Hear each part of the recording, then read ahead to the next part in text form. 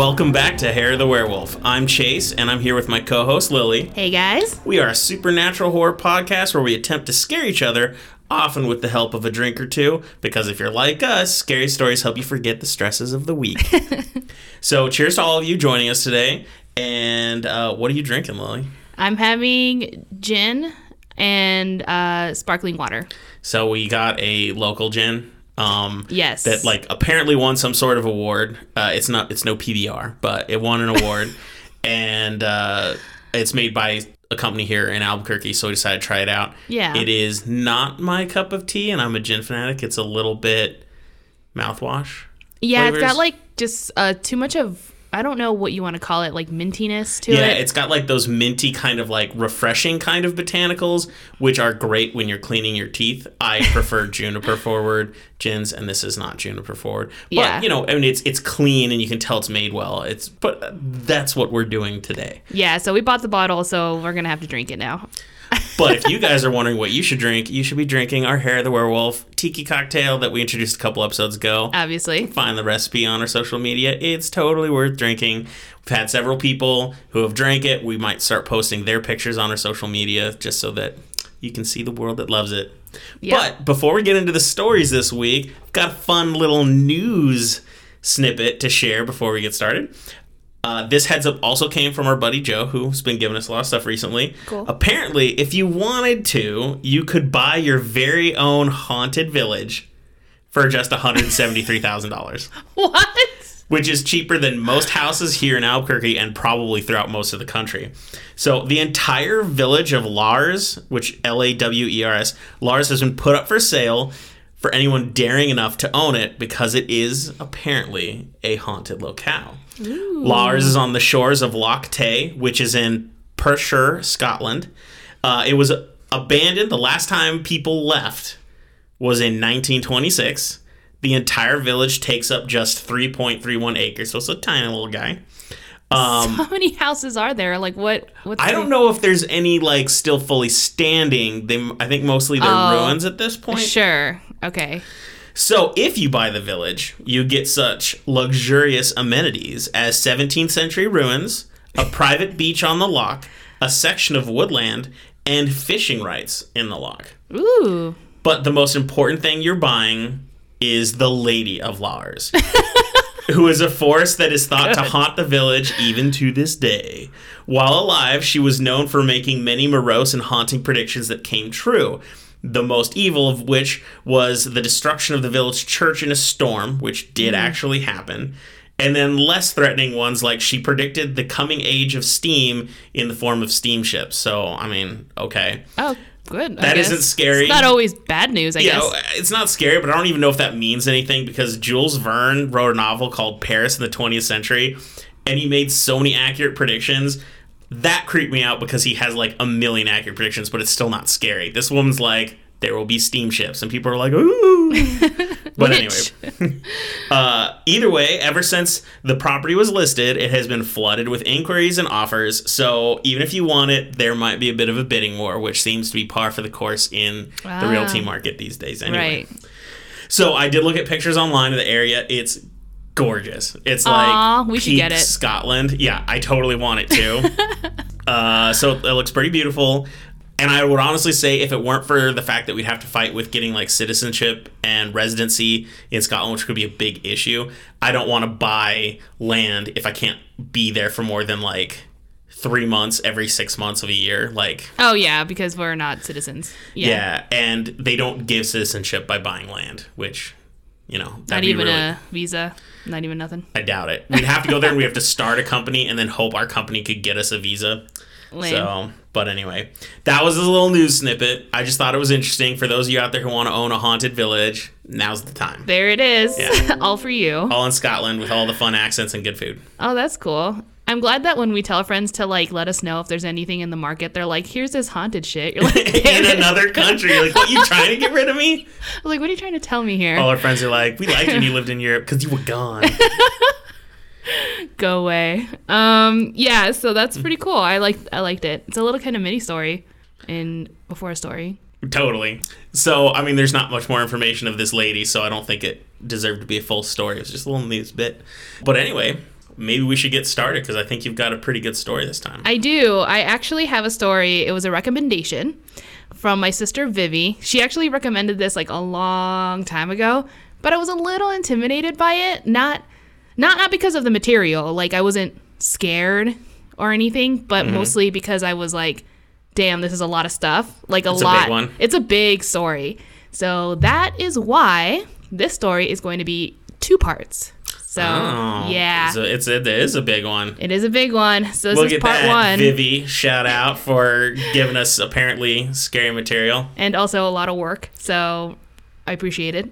So if it's not scary, I'm going to judge her as well. Okay, good. Because I was going to blame it all on her if it didn't work out. Sweet. Yeah. Good. We're on the same page. So the story I have today, it's called the Battersea Poltergeist. Like Battersea? Battersea. Like DDER? TTER. Oh, like beer batter. Like beer batter, yeah. I actually thought, and I'm not going to say how long I thought this, but I kept saying Battlesea. So for an embarrassingly long time, I kept saying that in my head until I really looked at the word. I'm like, oh, it's Battersea. So if I end up saying Battlesea, I apologize. It's because it's too late for me, but not for you guys. Well, the more you drink that gin, it's gonna come out. It's gonna come out. So it's not a different place. I'm just an idiot, so don't worry about that. So bring it on. Before I actually go any further, too, I wanted to give credit to a podcast called the Battersea Poltergeist. Wait, that's actually the name of the podcast? Well, yeah, because it's only a 9-episode series. Oh, okay. So cool. It's like a little thing. Yeah, it's hosted by Danny Robbins, who is like the main guy, but he also has some other professional investigators and psychologists that are on the team as well, helping him out with the investigation of this case. It's very similar to like Unsolved Mysteries, kind of, where it's a documentary style, but it's got dramatization. So they reenact a lot of the things that had really occurred. So nothing is fake in the sense that like they didn't make up stuff just to make it fun. They were just reenacting them. And it was also released by BBC Radio 4, so it's really high quality. And they even hired professional actors. Yeah, like the main girl, Shirley, they hired Daphne Keane. I don't know if you know her name. When I saw her picture, I knew who she was. She was like the quote-unquote daughter in Logan, like Wolverine's daughter. Oh, the little girl, yeah. That girl. And also one of the main characters in the story, Toby Jones, voices one of the bigger characters in the story. And he's the guy who was a doctor in The Winter Soldier. He was like I don't know what's his name, but like he was a character who eventually like transferred his subconscious into a computer at the end or whatever, like... I know the actor. I don't know. I forget what else he's in. He's been in like a ton of things though. Oh, well, that's cool. Anyway, my point is it's really well done, and I got a lot of their information from this podcast because before then there really wasn't anything because the main girl, the person that it affected the most, didn't want to talk about it. So aside from what the media was able to gather at that time, and now there was like a huge gap of nothingness. Okay. So it's just like a really rich source of information. Sure. And aside from articles that have come out since because of the podcast. Totally. I'm getting everything I can from all points. So there's a lot of information now, all of a sudden. Okay, so let's start from the beginning. This story takes place in 1956 in England, more specifically on 53 Wycliffe Road in Battersea, South London. At the time, the neighborhood was somewhat poor, mostly inhabited by working class, but since then it's been gentrified, so it's expensive as hell to live there now. Well, everywhere in London is expensive now. Ooh, Poltergeist. I know, I was like, I bet I can buy it. Nope, no, you cannot. And you especially can't buy it because the house no longer exists. Yeah, I found out that the home goes, or the numbers on the street go from 62 to 64. From what I understand, the street was also shortened. So, like, I think the 63 house was at the end, and then they got rid of it at some point. So there isn't, like, possibly not a new house that can... Right, I thought maybe, like... Sometimes haunting's like an area, not just a house. Right, or kind of like in a hotel room where they're like, there is no floor 13. It goes from 12 to 14. And there really is a 13th floor? But floor? technically, 14 would be 13, so... what's going on here? Yeah. Some kinda hotels like that. even they will have the 13th floor, but your elevator can't go to it, and it's a maintenance floor. Oh, yeah. I think you mentioned that before. Yeah. And I even saw one hotel where they had like a mini floor that was only like 2 feet tall. I saw on YouTube video, and it was like, they said it's so that they could have service people like run electrical or water through there and whatnot. Okay. And it was like mini 13 or something. So I bet they felt the need. They're like, there has to be a 13 because otherwise 14 is 13 and that's going to bother them.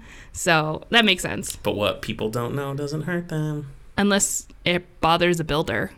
Oh, that's true. They're like, or the owner or whatever. They're like, I know. Man, that's got to be hard being an architect and you're superstitious. Good God, that's true. I will never build a building over 12 floors because I'm scared. Yeah, I guess so. So, yes, this house is not there. So you can't even visit it. So even, it's sad. I mean, sad, but not sad, I guess, you know. Well, your curiosity to visit scary places makes it sad. But Right. I think the world might be a better place without a haunted house. I think it's fine. Yeah, exactly. So, back to the story. On January 27th, 1956, Shirley Hitchings, who at the time was 15 years old, got up in the morning and went downstairs to get some breakfast with her family. When she returned to her bedroom, she was going to make the bed, but before she did, she saw that there was an ornate silver key lying on her pillow. The key was shiny and beautiful and had like these kind of swirly decorations all over it. She had never seen this key before, and when she went down to ask her family about it, they had no idea where it came from either. Shirley tried the key on everything that had a lock and just kept asking people about it, but nothing fit and no one knew. This story just sounds like it's the beginning of The Secret Garden. Like she's going to find this like beautiful garden. But since it's this podcast, there's no way it's nice No, like that. she doesn't fall in love in the end. So her family, since I was talking about them, living in the house was her father, Walter, but everyone called him Wally. Her mom, Catherine, who everyone called Kitty. She also had an adopted brother who was 20 years old. His name was John. And also her Grand Ethel was also living with them. Okay. Yeah. So, soon after the discovery of the key, the family was affected in other ways.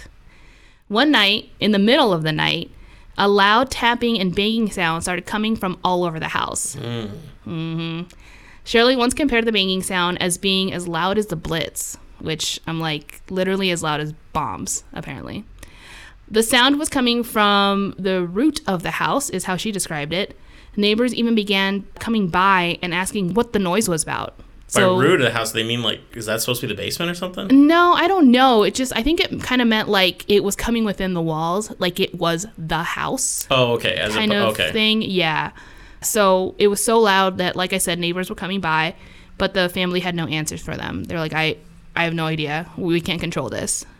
During the documentary, actually, the team attempted to recreate these banging sounds just to get a feel for how loud this actually was. They even tried getting participants, so like people who in other homes nearby, would be like, hey, can you let us know if you hear anything? We're going to be conducting an experiment. And they're like, okay, whatever. So slowly they raised the volume up to the point where it got louder and louder, and they ended up blowing out their speakers. Oh, wow. Yeah. When this happened, they were like, okay, that was loud as hell, and I'm sure everyone heard. But no, when they asked the neighbors, they were like, it was kind of faint. It kind of sounded more like you were moving furniture. So if that was true, whatever the family was hearing must have been insane. So the neighbors, what they were hearing was soft, but they could hear it, so it had to have been loud. But what they could actually hear was soft by comparison. Mm-hmm. And I mean, if they said it was like the Blitz, I mean, explosions and everything, they blew out speakers, that was deafening and horrifying. It would have been deafening, exactly. What the heck? Man, and even like at the beginning of Conjuring when Annabelle's knocking, and that's nowhere near that loud, that was still startling as fuck. Well, yeah, because it was so quiet, and when you're in the theater, you're like, safe, and then the whole crowd jumped. We're like, what the hell? I know, you can hear everyone like gasp. It was an amazing experience. If you never saw The Conjuring in theaters, that was sad for you because it was so much fun. After a couple of weeks, the family that were experiencing the sounds eventually gave the entity a nickname. So they felt at this point he was going to stick around, and that's just how it was. They ended up calling him Donald. I guess the reason why they gave him the name Donald is because some family members, particularly Shirley and the mother, felt like it was a male presence. They really had this strong feeling that it was male, and always felt him watching, which is... And did they maybe hate a human in real life with that same name, and they're like, I don't like this entity, we're going to give him that name? No, but it was in the podcast, but I also saw in an article that I guess it was compared, or they were making funny names. They were coming up with funny names at first, and they landed on Donald because of Donald Duck. And I'm like, okay, well, that kind of makes sense because he has a bit of a tantrum. So and no one understands him. Right. So it's kind of like he's amazing. just banging around doing whatever the hell he wants. That's amazing. I love it. Yeah, exactly. So Donald it was, which, by the way, if you haven't figured this out by now, in some of our stories, once you start giving attention to anything, or especially naming it, it gets worse. Yeah, arguably a bad move here. So let's get into more. Yeah, so I guess that should be something we need to take to heart. If we're ever somewhere and we feel like it might be haunted, we don't talk about it. Just the next day we come over, we'll have like crosses with us or something. We're not acknowledging you. I suddenly have a lot of crosses. I just had this feeling like I needed more crosses. Who'd have thought? And a lot of holy water. It just tastes better. Yeah. Okay. Sorry, I was just thinking about like the holy water that's by the door that everyone puts their finger in. I'm like, huh? Salty. Yeah, I mean, you know a place is haunted when the tap water tastes like Dasani. You're yeah. Like, So gross. Well, as predicted, the activity did increase. It started out with furniture moving on its own. They would see a chair begin to drag across the floor, sometimes slowly and other times abruptly. Shirley also learned that she was able to communicate with it somewhat at this time. The entity would react to her request. So, for example, if she asked it to stop, it would stop sometimes. And if she said, I know you're going to ask, why would she do this? But she would sometimes request something to be moved, and it would. Oh, well, I guess she's just trying to prove that it's real. Oh, right. So I'm guessing that's where they were going with Or that. she's just really lazy. She's like, entity, can you bring me that pen? Like, I just dropped my pen. Yeah. We would probably abuse it. I'll be like, it's probably going to cause more problems than good, but it's really convenient when they bring me a beer. Change the channel, ghost. Oh, yeah, it's before remote, so definitely. And she didn't have a little sibling, so who was going to change the channel? Right. So, yeah. On February 18th, 1956, while the family was in the kitchen after a sleepless night, Shirley's scarf was thrown at one of the family members. It was sitting on the ground or whatever, next to her things. Everyone was cranky and told Shirley to stop, but she insisted it wasn't her.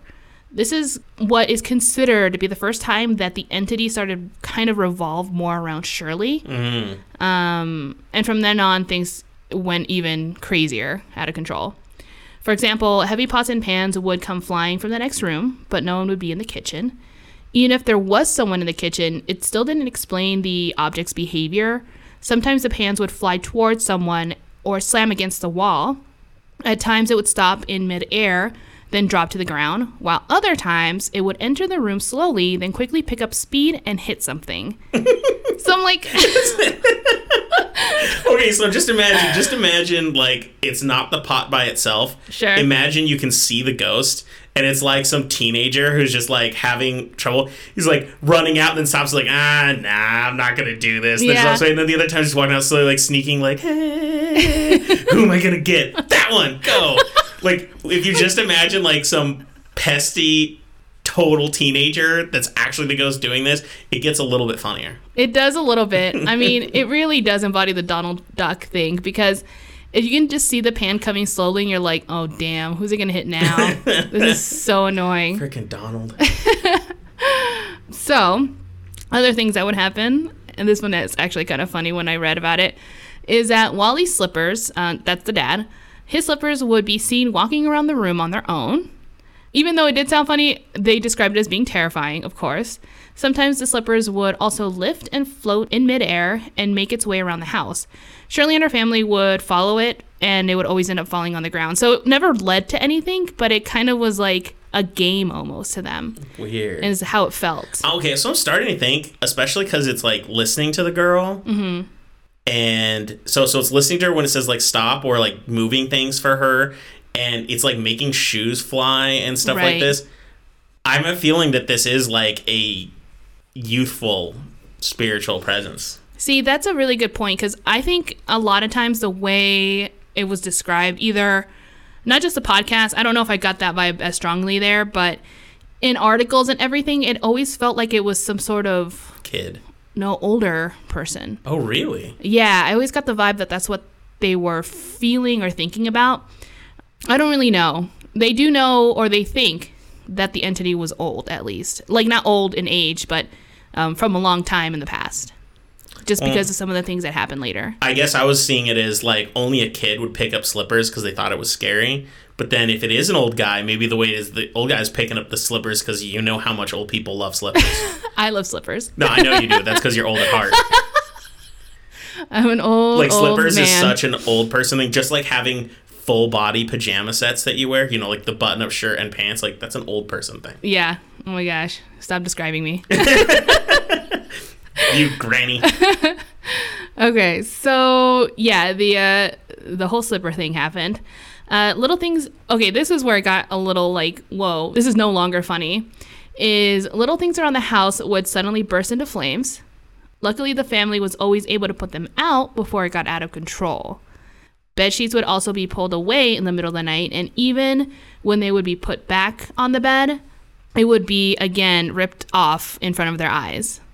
So I always wondered when this happened if people just slept without bed sheets or like, you know, their blankets, because I'd be like, well, what's the point? But why are people even, like, if I see that happen in front of me, my first thought isn't, well, I'm going to go to bed now. I'm going to be like, I'm leaving this house and burning it to the ground. Right. Sure. Well, because apparently there's a lot of people willing to deal with a lot more hauntings than me. Yeah. I mean, also, again, if you remember, they are like working class. They're just making ends meet. They don't really have anywhere to go.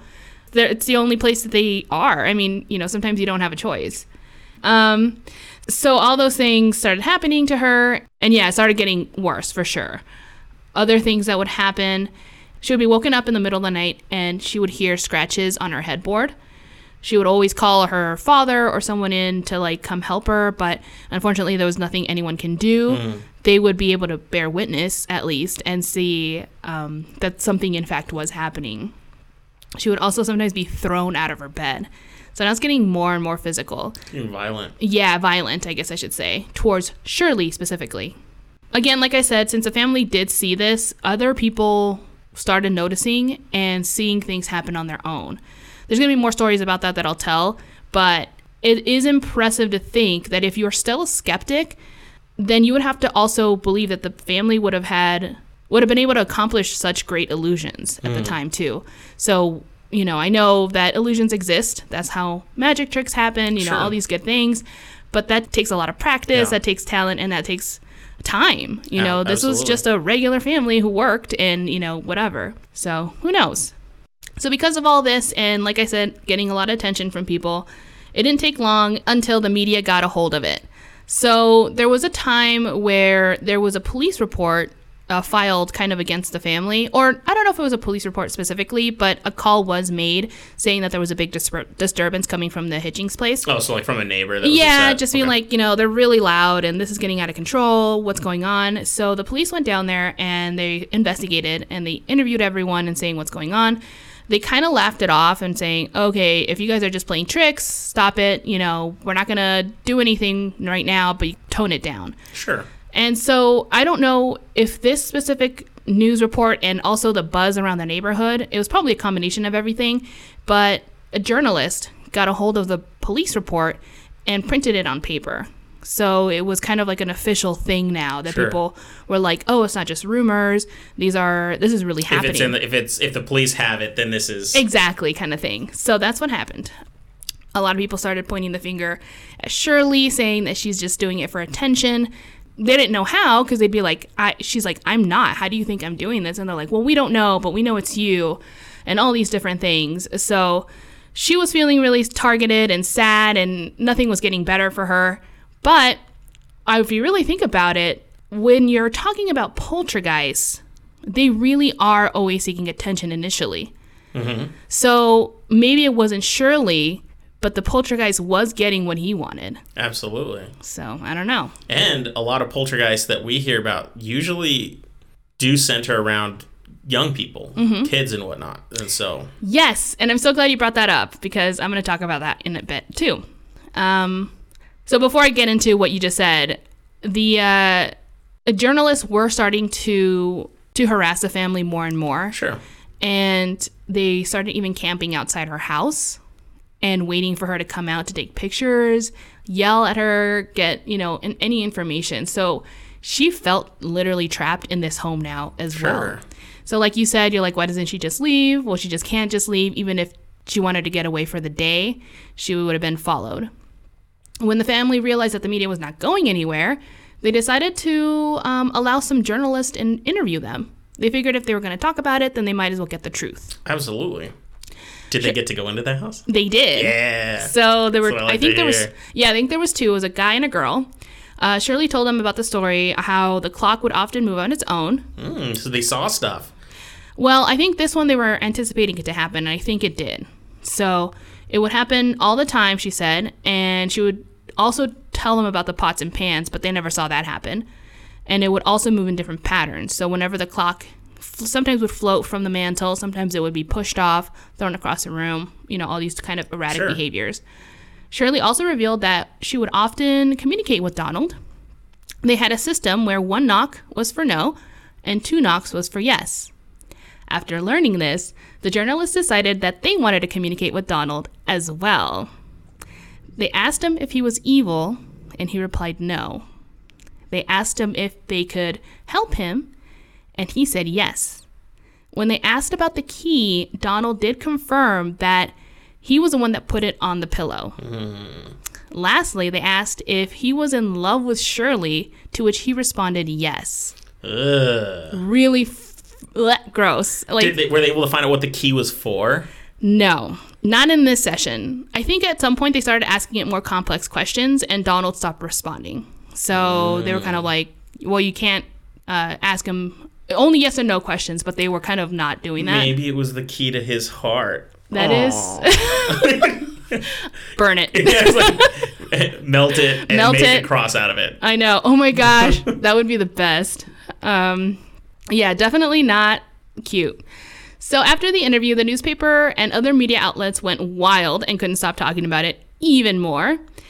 There was even an article that was placed on the front page describing that Donald was Shirley's, quote, ghostly lover, end quote. So you know gross. How the reporters are going to take this and make it awful. And they did. A lot of the headlines, you don't even know.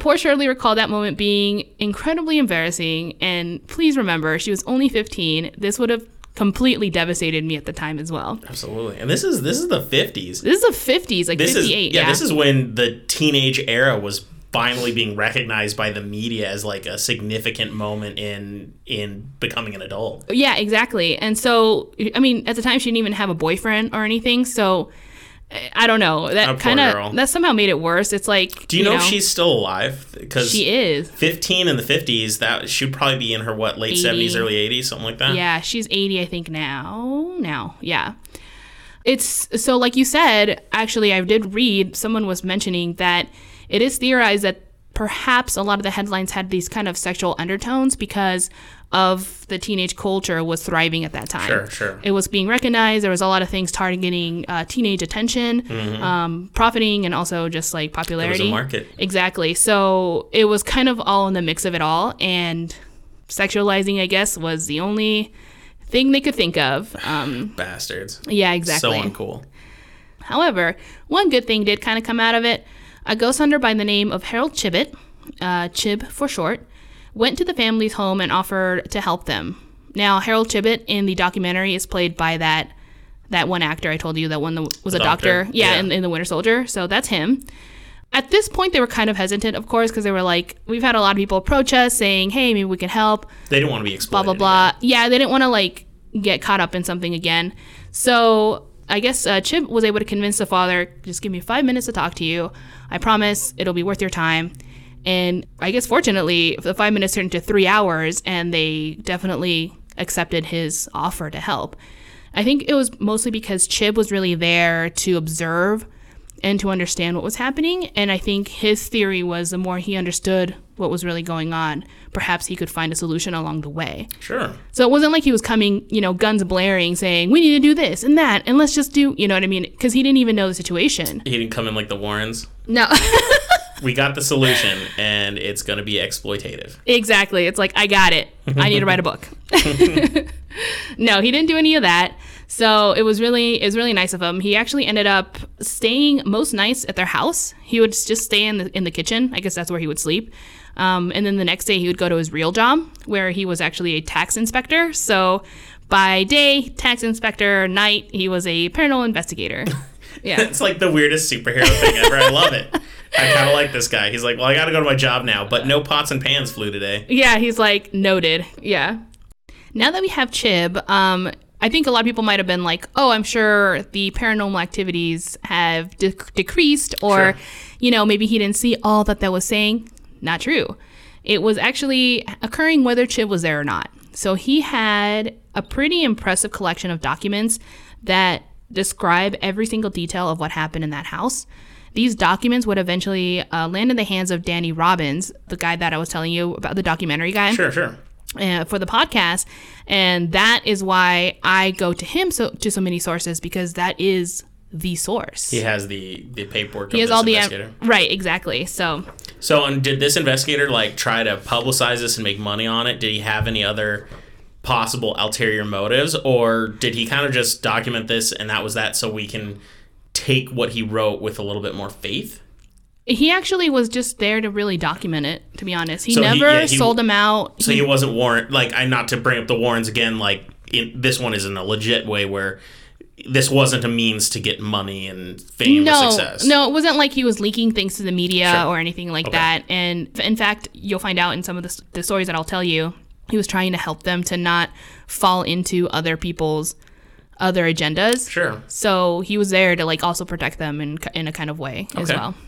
He was kind of doing it, if you want to think about it this way, for the science. He really was there to like learn. Perfect. Yeah, so back to more hauntings.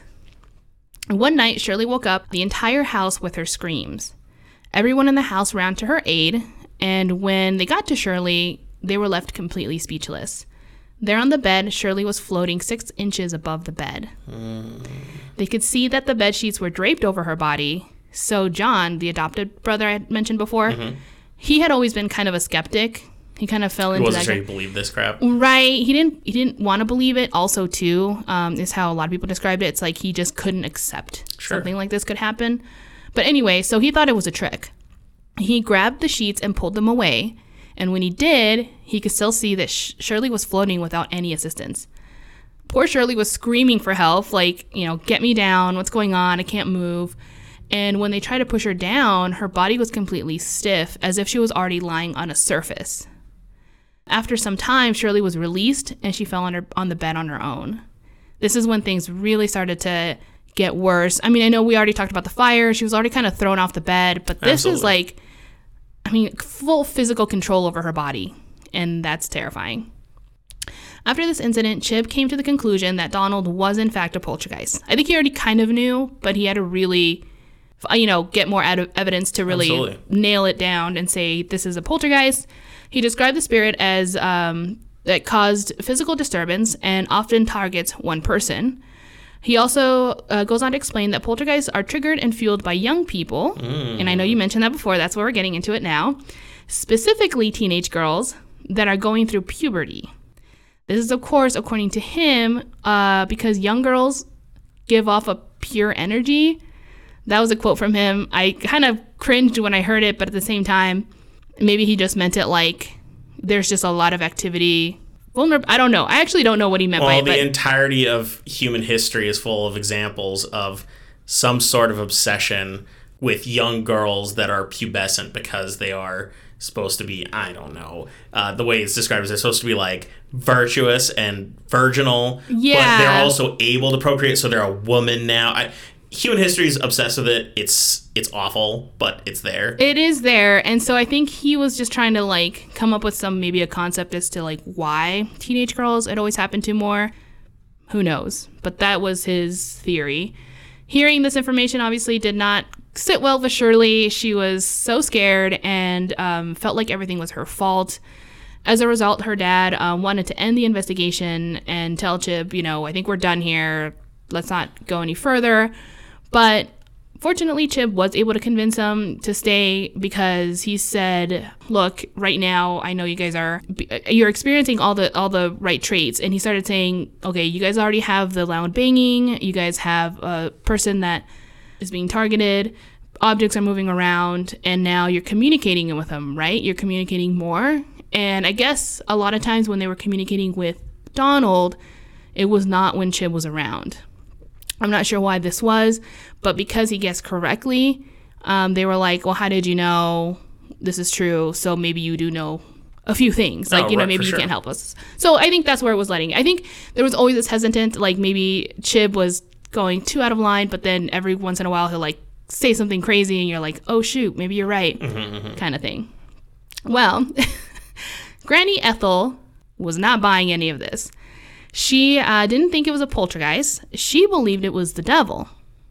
She also believed that Shirley was calling on him for attention, that she was summoning him. Gran had been known to throw holy water on her. And just like, ooh, whoops. Just sprinkle some on that. And hold up a cross against her. Whenever this happened, Donald would go crazy and sometimes damage more things, like shredding window curtains, moving objects, all that stuff. This made Shirley feel even more crazy. She stands by the fact that she couldn't control what was happening to her, so she wasn't conjuring the devil. She's like, even if it was the devil, it's still not my fault. I don't want the devil. But since it was happening anyway, almost everyone was telling her that she was possessed, maybe. And she thought she was going crazy. Like, she actually started to think she was going crazy. No idea what to think anymore at this point. So you got, Chib telling it's a poltergeist, not your fault, like it's just someone attaching to you. Kind of in a similar fashion, but not taking over your body. Whereas if it was a devil or a demon, it is trying to it's trying to take your soul. Sure. You know what I mean? It's a little different. Anyway, what do you do with that information at 15? I don't know. She's a lot stronger than I was. What can anyone do? Yeah. Like, at 15, I was making bad decisions. I still remember them, and I kind of, like, cringe. I was, like, worried if I didn't make a friend. I'm like, and now she's, like, going through something that there's no book. There's no, like, a chicken soup for the soul, you're being possessed. Yeah, I would, like, go over in my head, like, what am I supposed to say to this girl the next day at school? And I'd, like, go through 100 things. And that's just how to say hi. Not how do I deal with a demonic possession or poltergeist. So, this poor girl. Exactly. I also want to add that at this point, the family is exhausted, if you really think about it. And I don't mean like, oh, not again. I mean like physically sleep deprived. They hear noises at night all the time. Their daughter is going through something they can't even understand. And so at some point, like the father was asked to have a leave of absence from work because he was a train conductor for the Underground Railway. And that's a very dangerous job to not focus. You don't want to doze off during that. Exactly. So they knew the situation in his house, and they were like, look, I don't know what's going on, but we can't risk the lives of, like, hundreds and hundreds of people, obviously.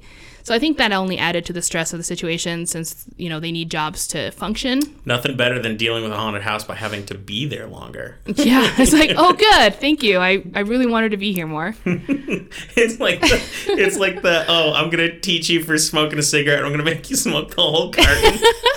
That'll show you. That's not how addiction works at all. All right. So Donald also affected Shirley's job. Not in the same way, in the same way, but also he would actually follow Shirley to work and cause trouble. Yeah. So this was not received well by the employer, of course, and had to let her go because of it. So she couldn't even hold down a job. She couldn't have a boyfriend. She couldn't, socialize normally with other people because they were terrified of her. I mean, things were going bad at this point, too. Isolated to the truest form. So going back to Chib, he was trying to help, but at this point, I think he was kind of turning more into an observer. Sure. He wasn't really able to do a whole lot more other than record, try to understand the situation, and get information. So when Wally was approached by someone that claimed to be a medium, saying that he could help, Wally took the offer.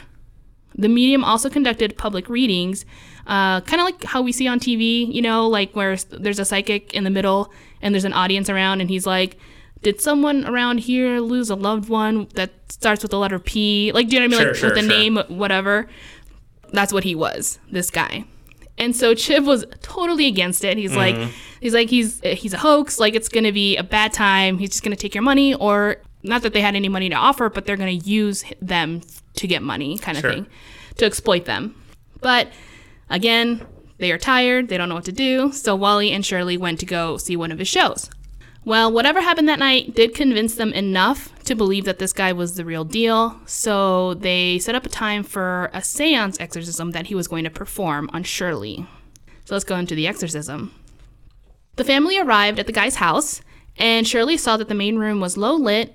There was a fireplace, and there were other people in the room as well that she didn't recognize. It's sounding a bit like a movie setup. Yeah. Oh my God. I think the guy in the podcast said that. Okay. That is so weird. Yeah, so she learned later that they were actually reporters. So here we go with the exploitation kind of thing. Immediately, Shirley wanted to leave when she found that out, but they convinced her to stay. The medium also did instruct that no one take pictures during the ceremony. Sure. As they continued, Shirley began to get even more frightened.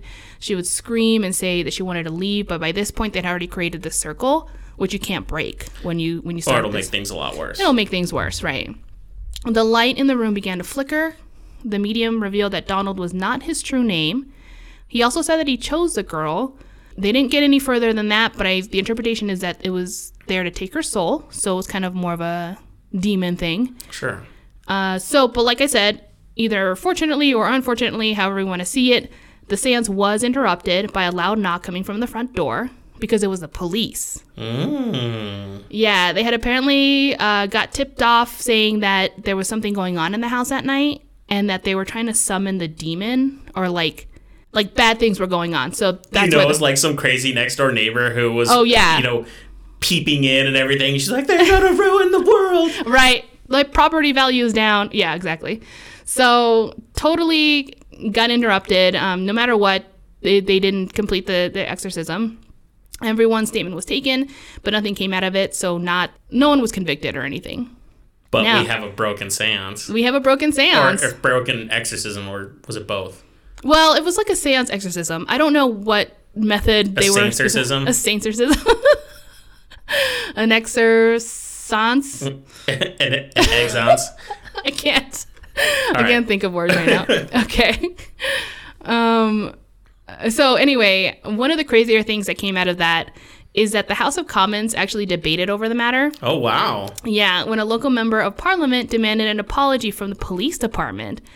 And whoa. Yeah, I don't know who might not know, which to be honest, I was kind of like confused of what they did.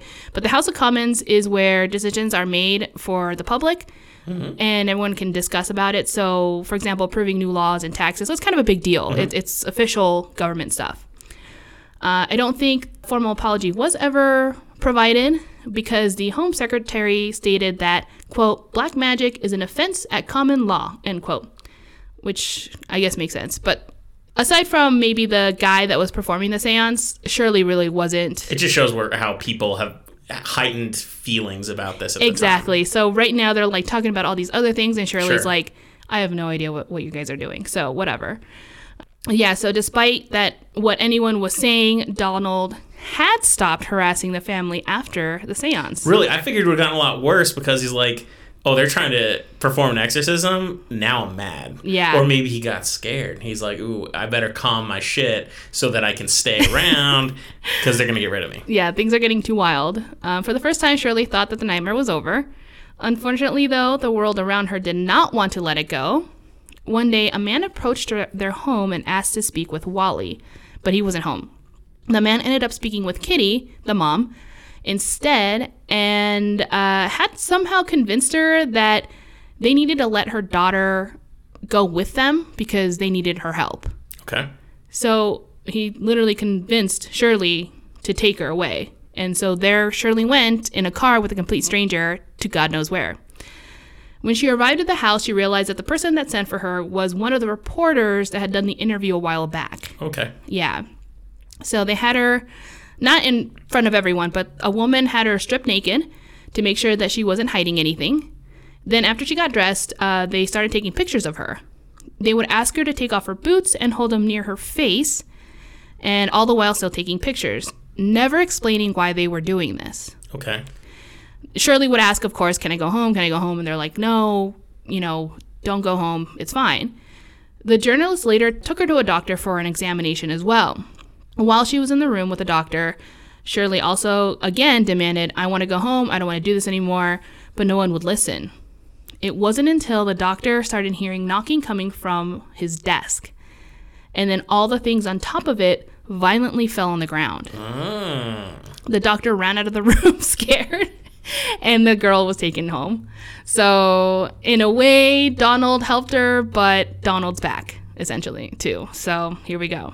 Well, he's still got that crush, apparently. Yeah, he's like, you can't hurt my love. Ugh. I didn't even like saying that.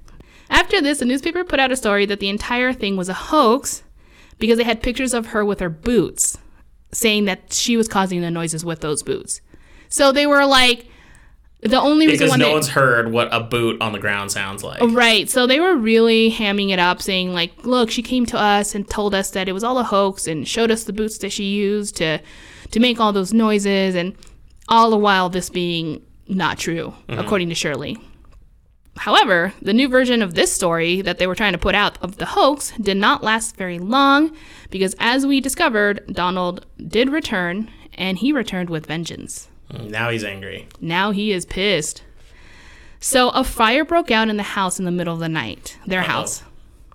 Wally and Kitty's bed had burst into flames, which unfortunately, Wally got injured. Like, their bed just went up in flames?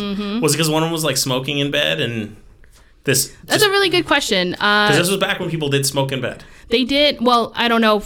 I know the grandma for sure smoked. Okay. Because she smoked out of a pipe. I remember hearing about that. But other than that, I don't know about the parents. I'm not going to lie. And I'm not... These people are already going through a really hard time. I would not blame them if an accident happened, like a cigarette lighting the bed on fire, and they could easily try to blame it on this because they're already dealing with this. It's gonna keep their lives from getting too hard. Oh yeah. So I wouldn't blame them if they did that. If this was the poltergeist, though, that's turning everything up to 11. Oh yeah, it's totally to 11, because the fire did end up getting out of control, and the fire department was called and went out there to put out the flames and everything. And then, of course, there was an investigation, but they couldn't find anything. The Daily Express and South London Advertiser quoted a police officer saying that they didn't know how the fire was started. They didn't see any evidence that the fire was started intentionally either. Oh, okay. So that's going in their favor, too. Right. Wally went to the hospital for treatment, of course, and when they were done, the doctor had a few questions. He asked, how did you get the injury? They replied, well, it was a fire. It's a burn. My house went up to flames or whatever. The doctor said that he knew that, but he was asking more about how he got the 3 deep scratch marks in the middle of his burn site. No one had an answer to that one. That's gross. That sounds painful as hell, too. Yeah, but they knew things were getting worse. Because they couldn't figure out, why are there scratch marks in the middle of your burn? Yep. And that, my friends, is the end of part 1. See, now I really don't know what happens. This isn't fair. Sorry, listeners. I'm upset, too. But I think since that's the end of part 1, we should take a quick break, get some refreshed drinks, so that I can tell you a little story. Yay. Yeah, I definitely need a break. I feel like I've been talking forever, and my mouth is dry. Okay. We'll see you guys in a few. All right, guys, we're back. We just heard part 1 of the poltergeist story from Lily. Part 2 will be next episode. Right now, I've got a little bit of a story because keeping in theme with our tiki drink that we're doing for the summer to enjoy, I've got another tropical terror for you. And this is straight from Hawaii, so it's not only an island, it is tropical. So yay for heck yeah for that. So at least my title doesn't sound weird. Yeah, for sure. So this one's straight from Hawaii, and this one kind of relates to one of the stories you've already done, which I really like. Ooh, okay. Yeah.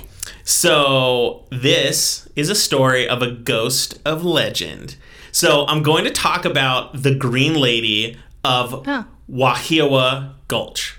Not to be confused with the Green Ladies from Scottish castles. Apparently, that is a thing. I didn't look into it because it's out of my realm. That's kind of in your world because it's not. I mean, I know Scotland's part of an island, but that's out of my tropical stuff. Sure. So the Green Lady of Wahiawa Gulch is a singular entity, and it's very specific just to Hawaii. Wahiawa Gulch is located on the island of Oahu, and it's just northwest of the city of Honolulu, the capital of Hawaii. Okay. So for those of you who don't know all the islands, you've got like Maui and Hawaii itself and Oahu and everything. Oahu is one of the smaller islands, but since Honolulu's there, it's a very well traveled and visited one because it's got like the biggest city. So according to the legend, a woman with her children regularly visited the Wahiawa Botanical Gardens and the nearby gulch that was right next to it. By the way, if I'm pronouncing this wrong, there's a lot of Hawaiian words, and they have such a beautiful way of pronouncing them, and I'm bad at it, so I mean no disrespect. I'm doing my best. So anyway, the woman, when she would visit these botanical gardens with her children, on her way, there's this giant road that crosses the gulch going to the botanical gardens, but she refused to take it. She was so afraid that if she took it, her kids might get hit by a car. Now, before we go on, Weird. I couldn't find out how old this legend was. Like, there wasn't a specific, like, this happened on December blah of 1930 or Oh, so whatnot. she might have just been afraid of travel in that form in general. But I was assuming because almost every version of the story says she was afraid her children of getting hit by a car, we can just assume that this legend came about in the 20th century because cars have to be there. Well, yeah, I see. But I don't have a specific time frame for it. Weird. It definitely was the 20th century, but everyone has seen this ghost at different times. There was like a high profile viewing in the 80s, so we know it's before that and everything. So, cool. And this is one that even adults in Hawaii, they know this story, so it's been around for a while. So instead of letting her kids cross the road, they would always cross by going through the gulch, which is an area dense with plants and trees and everything that you got to go through. While moving through the gulch, the forest became so dark and dense that she became separated from her children. She frantically looked for them. She couldn't find them, and she kept searching all the way into the night. Nothing. No luck. And she was never seen again. Holy cow. Some say she died of heartbreak, which, I guess is something you could say Okay, this is sounding like Yorona. We're getting to that. Okay. And some say something more sinister happened to her. Now, one variation of the story that I should mention is that she only lost one child while crossing the gulch, and then she went back in and brought her other children with her so that she wouldn't lose them to find the kid, and then they were never seen again. Both versions of the story involve all her children and her never being seen again, but one is they're all missing at once, and the other is she goes back in. And then they all miss. The going back in makes it sound a little bit more tragic because, like, let's go find one kid, now we lose everybody. So it was kind of a bad sacrifice. And it also makes more sense that would have happened because maybe she told someone I lost my kid, because otherwise how would people know this story if she just disappeared? See, that's my thing. It's like, how would you have known that she was looking for them, like that she lost them initially and then disappeared? Exactly, which is why I like the story. The assumption she went out and she's like, my kid, where's my kid? She's like, I gotta go back and find him. People are like, oh, she's going after her kid, and then she was never seen again. Sure. Like, okay, sure, something crazy happened. But so some people say she just died of heartbreak, and as I said, a lot of the people in the area said something much worse happened to her. And the main reason is because her story doesn't end with her just disappearing. The kids do, though. Many claim to have seen her since. They have seen a specter of this woman walking through the gulch, even up till modern times. She is most commonly seen at night, but she has been seen during the day. People who see her describe her as having green-tinted skin, sharp, jagged teeth, possibly even fish-like scales. What? Her body is covered in rotting moss and seaweed. And the most notable thing about her is that she smells like rotting plants. She is said to snatch children who cross the gulch in order to replace those that she lost all those years ago. Okay, now we're totally in La Llorona territory. Some say she even feasts on the children after she snatches them. Ooh. So yeah, like, you're totally on it. That's kind of the big thing, is while I started reading this, I'm like, it's totally a Hawaiian variant. I'm not saying it came after or was even influenced, but it's such a La Llorona story. It is, yeah. And so it is kind of creepy, a mother who lost her children. She's like, but you'll do. And that's such a scary thought, You're like, what the heck? Rude. Many speculate that this story is told to keep children from running into the gulch on their own as a safety precaution, which does make sense. It works like the Grimm fairy tales in that they have a message, a moral, or warning to them. It's about protecting kids from obvious harm. Mm-hmm. But people have claimed that the Green Lady doesn't restrict herself to the gulch or to the nighttime either. Ooh. There's a nearby Wahioa elementary school that borders the gulch. Of course there is. And people claim to have seen her on the edge of the school grounds staring at the children during the day. What the fuck? Mm-hmm.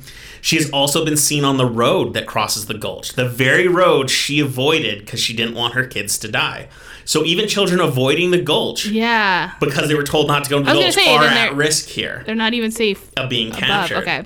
As you can imagine, just because kids be kids, one game that they tend to play is they dare each other to run across the gulch at night. Oh, God. The less risky kids might take the road when they're crossing instead, but as we just established, she's supposed to be haunting everywhere. Yeah. So it's still something kids do to, like, scaredy cat each other.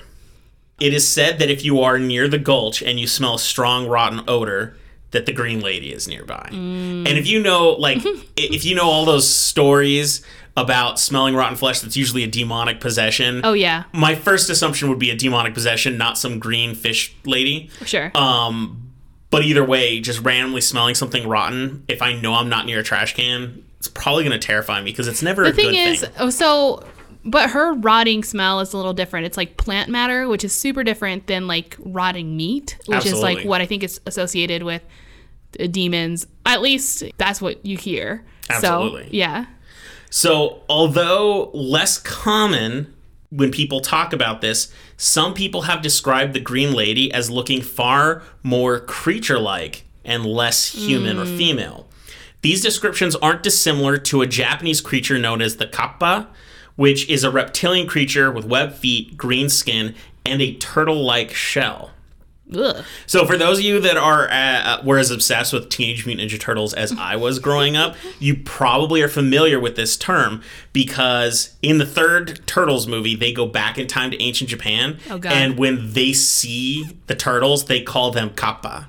Really? Because it's so funny because I remember hearing that, and in the movie they said, oh, it just means demon. But when I started reading about it, I'm like, oh no, it's not just demon. It's this weird green turtle-like demon. And that I'm looks so it was very literally, it was actually pretty brilliant. So, no, that's really cool. I didn't even know that. I remember seeing the third Turtles movie, but I think I saw that the least out of all. Most people did. For some reason of the original three movies, most people hate the third one. I actually really liked it. I hated the second one, which tended to be a lot of people's favorite. I thought the first was the best, the third was the second best, and I really didn't like the second one. And the second one is with, like, the... Vanilla Ice. That's right. I was like, why am I blanking right now? Yeah, the second one they've got the cool human sidekick. He was the best part of the movie. I think his name was, like, Kino. Yeah.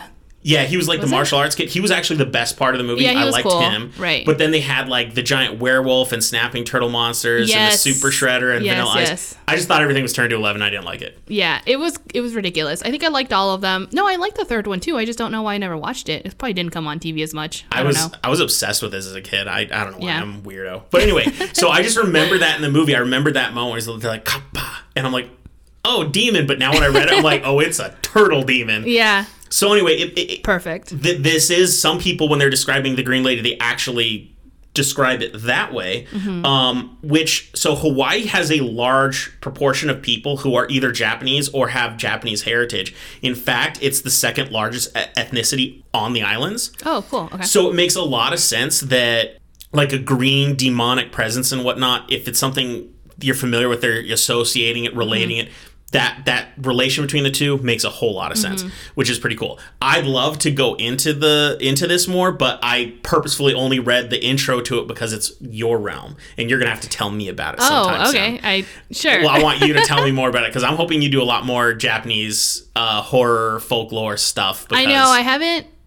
Right. No, I will. And Japan's on our soon to travel to bucket list once the world's a little more calm. So you're going to have to start getting them out there. Oh, so I that will, we can because have places to visit, things to see. Japan has some of the craziest most horrifying stories I've ever heard. Legends, and also that place is super haunted. So yeah, I can't wait to tell some stories from there. So fish scale, stinky, rotting, green-skinned lady with creepy teeth, or turtle demon creature. I don't know about you, but I can definitely say I would be scared if I saw either of them. I think I'd be scared if I saw either of them, but I think I'd be less scared of the evil demon or the evil lady taking children, because I'm no longer a child. So unless she's taking adults in their 30s, then for sure I'll be scared. But a demon, he don't care. But remember, in the story, they said sometimes some people claim that she eats the children.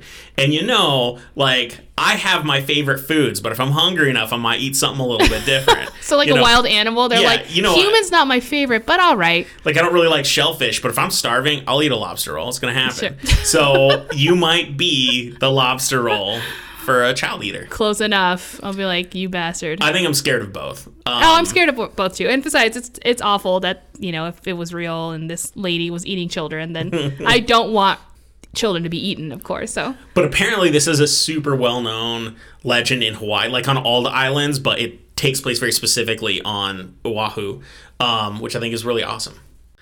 So like you broke your story up into two. I have two stories from Hawaii, and I'm going to break up into two, and I'm going to add the second one on the end of your second story. Oh, okay. So I have another Hawaii story. You got another mini story for me. And so okay. I'm gonna finish off your part two with my Hawaii part two with another well-known story. Sweet. I love these. These are I don't know. I love both. I love the UFO and the Tiki Terrors, but the UFOs mostly because they probably scare me more. Oh, and I've got a really good UFO one coming up soon. Ooh, okay. And so depending, because we like to gauge our lengths, I might have that ready for the next episode. Okay. And it might be the one after, but I've got a really good UFO one. Well. With guns and shooting. Oh, God, with guns. Mm-hmm. Perfect. So, obviously everyone knows what my story is going to be next time. It's going to be part 2 of the Battersea Poltergeist. And if I'm not mistaken, I never said Battlesea. So. I didn't hear it once. Yeah. I think you're good. So I'm happy about that. And I'll try to continue my streak of giving you a good story. Who knows? We'll see. And we mentioned in the last episode, there is a documentary coming out about people staying in the Conjuring house. That's right. Ever since I mentioned it, it's been starting to pop up on my news feed. Ooh. And I even saw a news story where apparently the people who stayed there for 2 weeks, they're still dealing with it, mentally, that they're still having trouble. So there's been a aftermath. I don't know if they've interviews. Been having hauntings afterwards, or if just what they dealt with is still affecting them emotionally. But I'm getting more excited, and that one's, I can't remember the exact date I said, but it's coming out within a week. Yeah, I don't remember when either. But on video on demand, so I'm pretty excited. Should be, yeah. That one I'm definitely gonna watch. If I have to pay for it or whatever, it's happening. So we're pretty excited because we're going to go to New Mexico United game here pretty soon. Oh, yeah, we got to get ready. So I think we have to cut this. No, it's actually not short at all. I think we're still going to be within the hour realm. So you guys are going to get a pretty good long story. Absolutely. Today, and I hope you guys enjoyed it. I worked really hard on this one. Thanks, Vivi, for making me work. So good job, Vivi. You actually got a really solid one to keep her busy. Yeah, that's awesome. This one's meaty for sure. But to be honest, I'm very happy about it. I had it in the back burner for so long. She texted me about this. She's like, "What's up? Where's this happening?" No, I don't know if she ever brought it up. In fact, I think I brought it up, and I'm like, so I know I said I'm always gonna do story suggestions, but holy cow, you really gave me the biggest story ever. So, but yeah, no, I'm happy now that I finally delve into it, and I was like, listen, Lily, get your ass working, and I did, and I discovered this podcast again. Totally listen to it. Well, we've been really happy. We've been getting a good number of suggestions recently. We've got a couple very recently we're going to look into. So if you also have more story suggestions, please contact us. It's been working out really well. Mm-hmm. You can email us at hotwpodcast@gmail.com. Send us through social media, or if you have our, normal phone numbers and whatnot, you can text us and everything like that. Please also, we're really excited to see it. And we want to thank all of you for joining us today. If you're having a drink, cheers to you. If you're being productive, keep at it and have a drink later. And if you happen to be hungover while listening to this, don't worry, because the best cure for a hangover is fear. Bye. See ya.